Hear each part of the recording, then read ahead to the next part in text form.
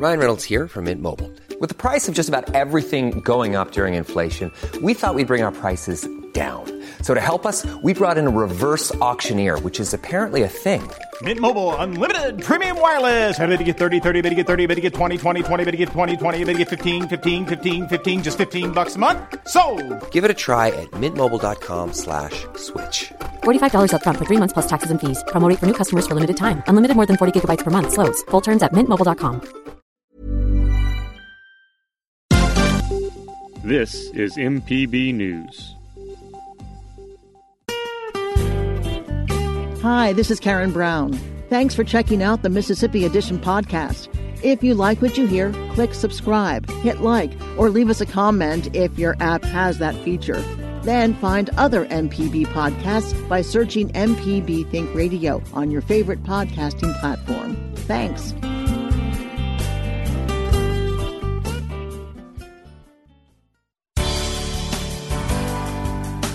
Good morning. It's 8:30 on Tuesday, February 25th. I'm Karen Brown, and this is Mississippi Edition on MPB Think Radio.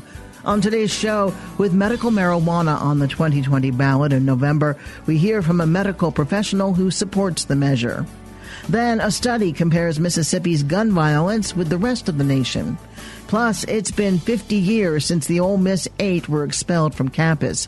Who were they? We talked to the attorney that represented them. That's all coming up. This is Mississippi Edition on MPB Think Radio.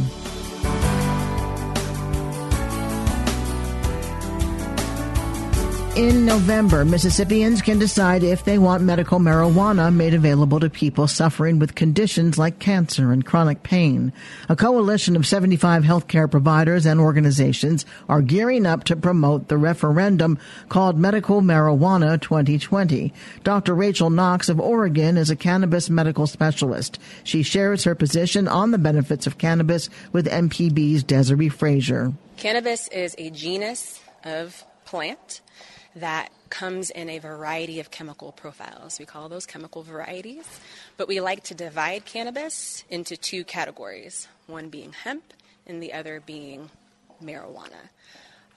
In the United States, we have an arbitrary definition that differentiates hemp from cannabis, hemp from marijuana, right? They're all cannabis, and that definition is anything above 0.3% THC is marijuana, and anything that contains 0.3% THC or less is hemp. So that's what medical marijuana is. It's just marijuana. It's just cannabis of 0.3% THC or more. In terms of the need for medical marijuana, why is there a push now? So we're living in a world where 1 in 2 adults is sick with something. And the burden of chronic prescription drug use is beginning to weigh on people. I think folks are fed up. Patients very commonly have a laundry list of prescription drugs that come with unwanted side effects.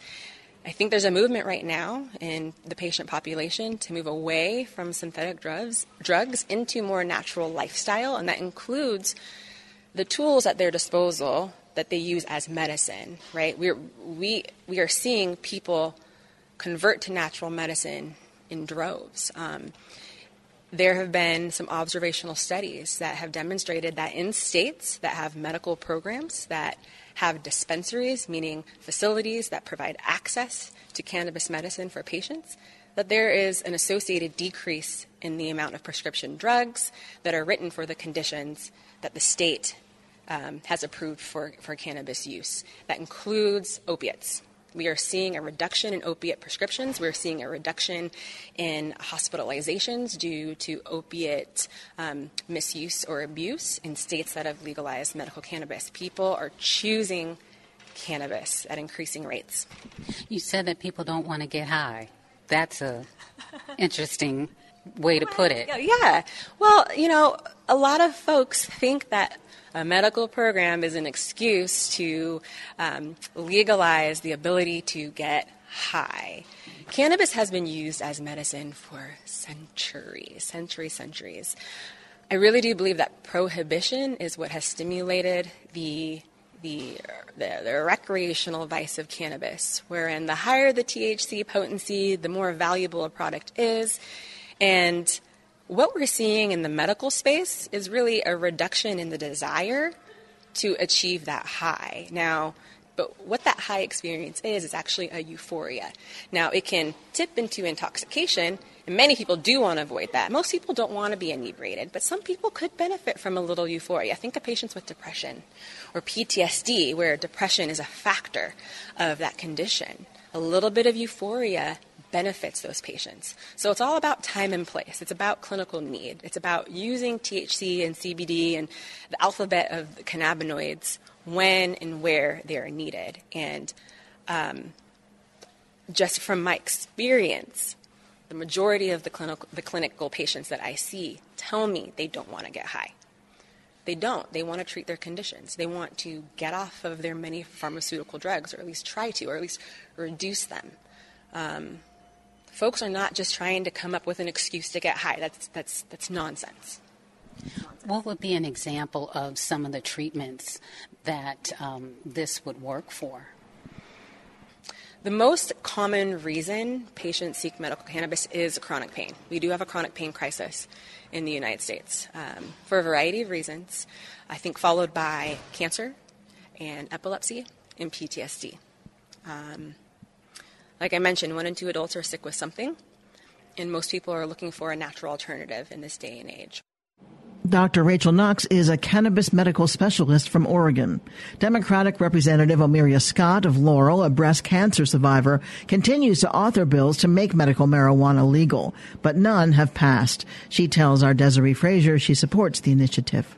I have had, as a matter of fact, 2 hearings on the legalization of medical marijuana, but the reason that I became interested in this issue is because I was diagnosed with breast cancer, a very serious diagnosis, in 2017. And I took my treatment in Texas at MD Anderson. And when I was over there, there were a lot of people from other places who had drops, they had food, they had all of these things that they were able to get from medical marijuana dispensaries in their states because it was legal. And that helped them through all of the treatment that we had to take. And, of course, it was not legal in Texas. It's not legal in Mississippi. So we were unable to afford ourselves of any of that treatment. Why not? Why does this bill receive pushback, you think? Well, I have no idea why this bill would receive pushback when you have many states that have legalized medical marijuana. I mean, our sister state right here in Louisiana has legalized medical marijuana. Right here in Arkansas, which is a sister state to us, has legalized medical marijuana.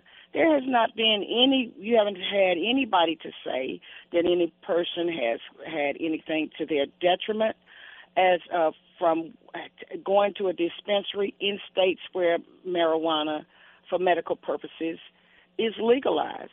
And given the opioid crisis here in Mississippi, and we know that people are using medical marijuana in these states as a step down to get people off of these opioids, I would think that the people in Mississippi would certainly be in support of it, and not to mention the economics of it, in that we are a state that has a lot of agriculture, and this could be an economic boom for farmers here in this state. So what are people saying to you when you put forth these bills? You know, privately, you know how it is, Desiree. Privately, people will say, I'm for this, but, you know, they don't think that their constituents would support it. And that's the reason why it is a good thing that the initiative has passed, because the initiative will work the will of the citizens of the state of Mississippi. And I do believe that this initiative is going to pass. Omeria Scott is a House Democrat from Laurel. State Medical Officer Thomas Dobbs has recently expressed concern over the initiative. He says he believes the potential benefits of cannabis medicines need to be researched more and that the proposed initiative could create legal concerns. Other things that are very worrisome include the fact that it's going to be a constitutional amendment. It would not be able to be changed. So if we really discovered the vaping of THC was dangerous and deadly, it basically would prohibit us from regulating that. So those are a lot of the concerns. And the other thing that's concerning, and this is something the Board of Health feels really strongly about, is it basically would give taxation and spending authority to a board that has not been elected and would basically be against the normal oversight principles of state government. Coming up, a study compares Mississippi's gun violence with the rest of the nation. This is Mississippi Edition on MPB Think Radio. I'm Professor Richard Gershon from the University of Mississippi School of Law, host of In Legal Terms. If you're enjoying this podcast, I encourage you to listen to In Legal Terms, the show about you and your rights. We find interesting legal topics to bring to you and let you know how the law affects you. Find In Legal Terms on any podcasting platform on your smart device or on our website, inlegalterms.mpbonline.org.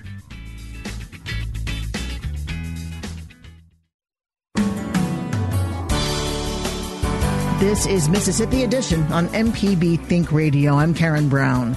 Recently released data from the Centers for Disease Control and Prevention's National Center for Injury Prevention and Control suggests that states with the highest rates of overall gun death in the nation are those with weak gun violence prevention laws and higher rates of gun ownership. That's according to a new Violence Policy Center analysis of the CDC data. Kristen Rand is the Legislative Policy Director for the Violence Policy Center. She says, according to VPC's analysis, Mississippi has the highest gun death rate in the nation. We look primarily at what states add to federal law. Federal standards are very low. They don't, for example, there's no permit to purchase, there's no registration, there's no control over the most lethal type of firearms. There are modest restrictions on who can buy a gun. And Mississippi law really adds nothing to federal law, so we characterize that as weak gun laws. And when you say higher gun ownership, how is that determined? Well, we look at academic studies. That data is actually fairly difficult to come by, but there are several academic studies recently who have estimated state household gun ownership rates, so that's what we use. With Mississippi being number one, are the other states that follow soon after southern states for the most part?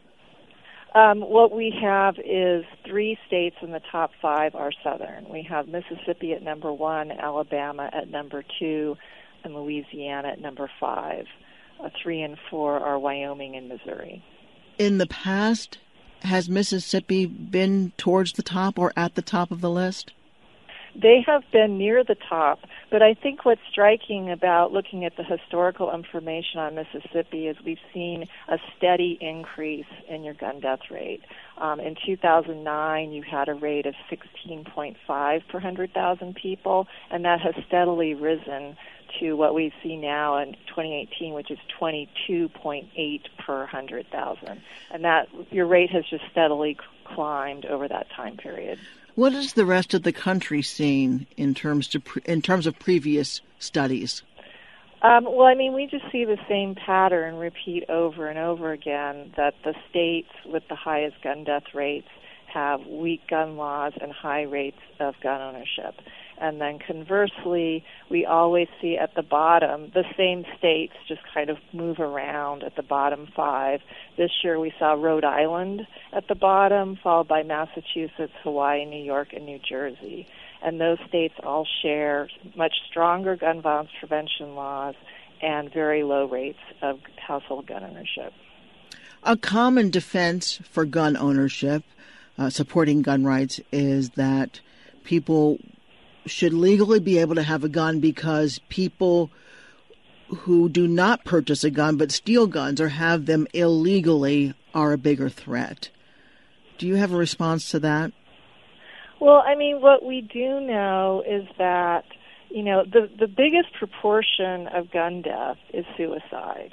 So that's mostly people who have a gun in their home and then they have an episode of depression and use that gun to kill themselves.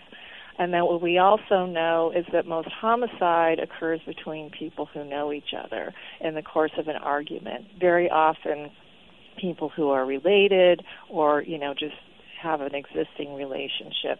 So the idea that, I think the fear that sometimes drives gun ownership is that the fear of stranger attack, and that is incredibly rare. And in fact, we only see usually less than 300 cases where a civilian kills a criminal in self-defense each year, and oftentimes those occur between people who know each other. You said 300 cases. Is that nationally? Is that in Mississippi? Yes. Nationally? No, that is nationally. It's justifiable homicide by civilians is extremely rare. It's also very unusual for people to just wield a gun in self-defense. A very, very, very, very small percentage of cases where people are victims of crime do they wield a firearm in self-defense. So the myth of self-defense is really just that. What state had the least number of gun deaths? And tell us about their laws and gun ownership. Rhode Island has the lowest rate of gun death. And we have to look at rate because if you look at number, then you can't compare, you can't take account of population. So Rhode Island has the lowest gun death rate, and that's 3.5 per 100,000. I think if you just step back and compare that with Mississippi's, which is 22.8 per 100,000. Is the Violence Policy Center an advocacy group? Yes, we are. We do advocate for significant changes in gun laws. So some might say that your data is skewed because you have a dog in this fight. Well, but what we're doing is just taking data that's collected by a federal agency and analyzing that data. I mean, we've done nothing to manipulate the data, and then we just compare it to the existing studies looking at household gun ownership. So it's all just factual. Kristen, is there a place where people can access this report? Yes, you can see it at our website, the Violence Policy Center, www.vpc.org. Kristen Rand is the Legislative Policy Director for the Violence Policy Center. Thank you very much, Kristen. Thank you. Coming up, it has been 50 years since the Ole Miss 8 were expelled from campus. Who were they?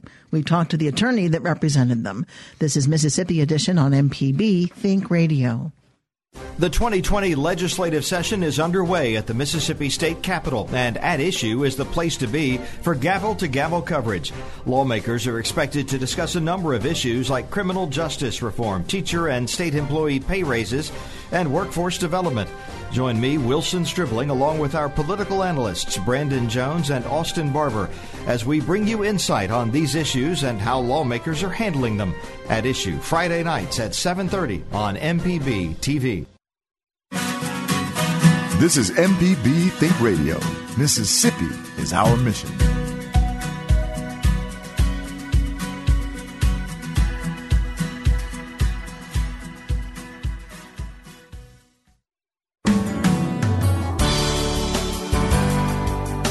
This is Mississippi Edition on MPB Think Radio. I'm Karen Brown. In February 1970, 8 students who were protesting for some time what they felt was racial treatment against black students at Ole Miss marched on to the stage of the Fulton Chapel on campus, extended their arms, clenched their fists, and stood for a moment and walked off. That was John C. Britton, a professor of law at the University of the District of Columbia School of Law. This week, Mr. Britton and 5 of the 8 students he just described are returning to the campus of the University of Mississippi to commemorate the night 8 black students stood in protest and faced the punishment of imprisonment and expulsion. In part 1 of our 2-part conversation, Mr. Britton recalls the events of February 1970 and how he, a young lawyer, came to represent 89 black students during a period of protest and tension. The university immediately started to round up 81 other students on campus who had no connection with the group that went into the Fulton Chapel. The university sent some students to Lafayette County Jail. They sent even more students to the dungeon of a state prison at the time, and still now, called Parchman Prison Farm. I was just 6 months out of law school working for the North Mississippi Rural Legal Services Program. All 89 students retained me. For the students who went to Parchman Prison Farm, I drafted petitions for habeas corpus, the ancient writ to challenge the detention of any persons on the grounds that it was illegal. And the prison authorities released those persons just about 48 hours. The students in the Lafayette County Jail were released in 24 hours. The local prosecutor filed misdemeanor charges against all the students with trespass and with disturbing the peace. I clogged up the system by filing requests for a jury trial for each of them. The prosecutor soon dismissed all of those charges because the local municipal docket was so blocked. From the prosecutor's standpoint, did they do that, assuming that these students might have the resources or the representation to challenge those charges? What was the strategy from the DA and the prosecutor side regarding that move? The legal services program, which had a financial limit for qualifications, allowed us to determine that these students were emancipated for purpose of representation from their parents, and therefore, as college students, they were too poor to afford a lawyer and fell within our guidelines. I'm not sure the prosecutor anticipated that they would have a lawyer like that in Oxford, Mississippi, and who knew enough strategy to file these demands for a jury trial. Even if they weren't eligible for a jury trial, they would have to hold a hearing. And that would clog up the municipal docket for other criminal and civil cases for some time. Was there any pushback at the time from the community regarding the prosecutor's decision to charge all 89 students?